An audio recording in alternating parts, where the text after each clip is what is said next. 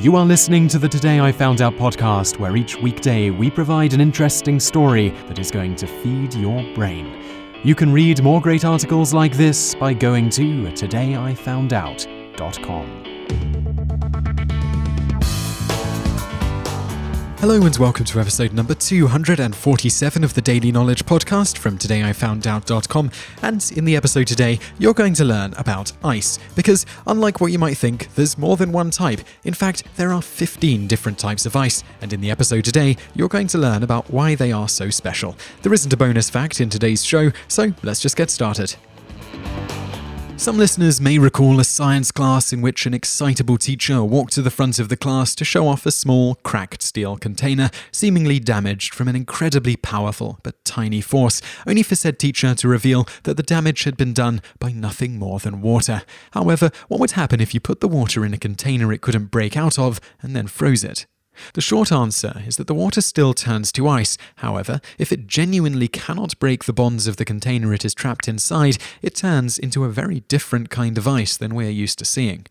We currently know of 15 different solid phases of water, aka ice, with each type being distinct due to differing density and internal structures. The form you're most likely familiar with is hexagonal ice, which is what happens when water freezes normally under regular conditions.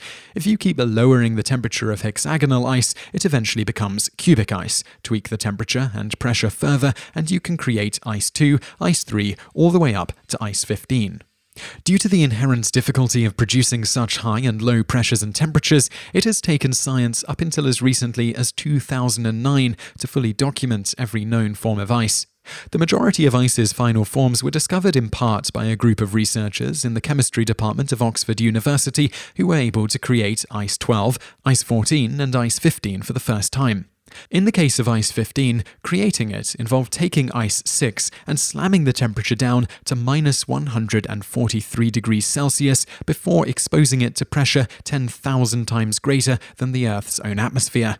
The final form of ice, and by extension form of water, still managed to surprise even the minds at Oxford when, against all of their expectations, it proved to be totally anti-ferroelectric, being unable to hold a charge at all.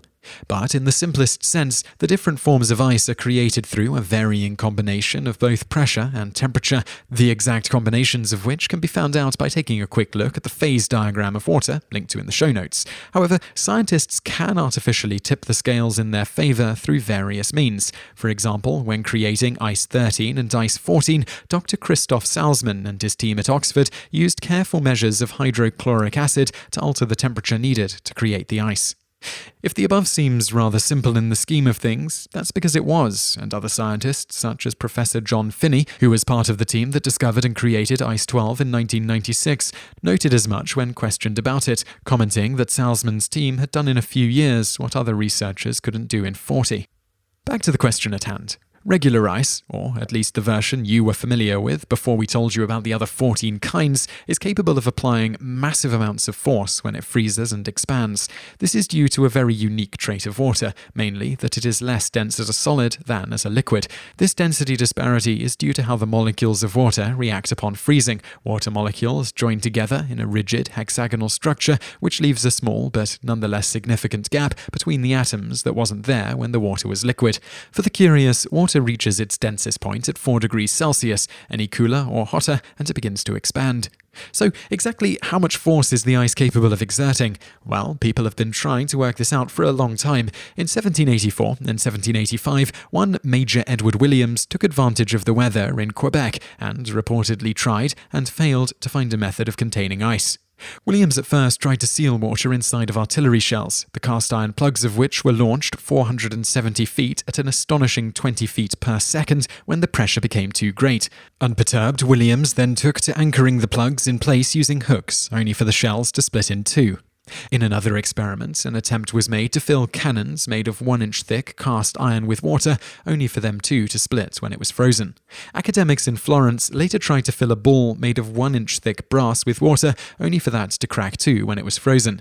They later worked out that the force required to do so clocked in at around 27,720 pounds. For a more exact answer, you need to once again go back to the water phase diagram linked to in the show notes, which shows that ice will turn into ice 2 when the pressure reaches 300 megapascals, which is exactly 43,511.31 pounds of force per square inch.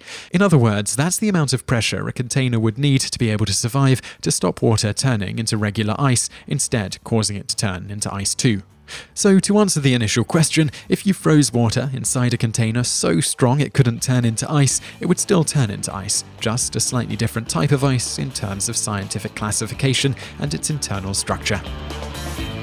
You just listened to an episode of the Today I Found Out Daily podcast. Tune in every weekday for another great episode, or find more articles at todayifoundout.com.